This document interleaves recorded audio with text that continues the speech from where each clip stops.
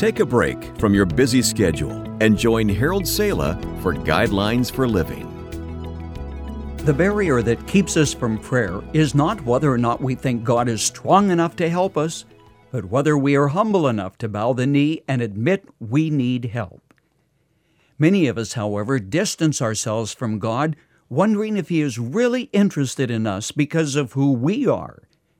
Yes, we know our imperfections better than we know God's strength and compassion. So we feed the nagging voice of doubt and withdraw into our caves of lonely isolation. David, a man whose triumphs and failures cover a vast spectrum, once cried out, "Praise be to the Lord, to God our Savior, who daily bears our burdens." Stop. What exactly is a burden? It's a load you carry, whether it's physical, emotional, or spiritual. It is something which keeps you from being at your best. It can be a persistent, nagging problem, or something which confronted you in life which you didn't choose.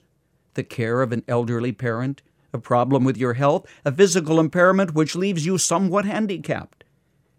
But does God actually bear our burdens? And if so, what does that mean? First, it means that He cares, that He is not indifferent to what is happening to you. The book of Hebrews tells us that nothing is hidden from Him, but everything is seen by Him. The words nothing and everything stand in sharp contrast. Most of the time, we immediately think that God is observing and noting our failures. Yes, but it also means He knows the desires of your heart, your struggles to do right, and the sensitivity that brings you to your knees repeatedly to find greater strength and forgiveness when you fall. Only someone who has a sincere, compassionate interest in another cares enough to bear your load and to help you. Sometimes God works through a friend. Sometimes He works through His Word. Sometimes He actually comes alongside and touches your heart in such a way that you walk away uplifted, joyful, and relieved of your burden. Paul told the Galatians they were to bear one another's burdens and so fulfill the law of Christ. The Greek word that Paul used means to bear a heavy weight or something difficult. It came from the same root that means to reach deep down within something. Ah, that's an interesting thought. A real friend doesn't let you get away with a "everything is just fine" response to the question of "how are you?" when worry and turmoil are written in the lines of your face. A friend insists you tell him where you are hurting. In another psalm, David wrote, "Cast your cares," burden is another translation, "on the Lord, and He will sustain you. He will never let the righteous fall." This, of course, means that you are the one who has to humbly bow and say, "Lord, I need your help today."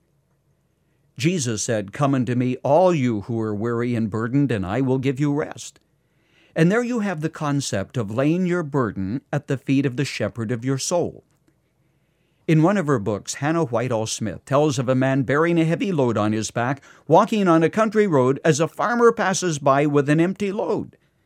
"I'll give you a lift," volunteers the farmer, whereupon the lad climbs up on the empty wagon but doesn't remove his load. "Set down your load," he says, and the youth remonstrates, "Oh, no, sir. It is too much to expect you to carry both me and my load." Are you carrying a heavy load? Only you prevent God's help from bearing that load for you every single day. Think about it. It is true, He still carries our burdens.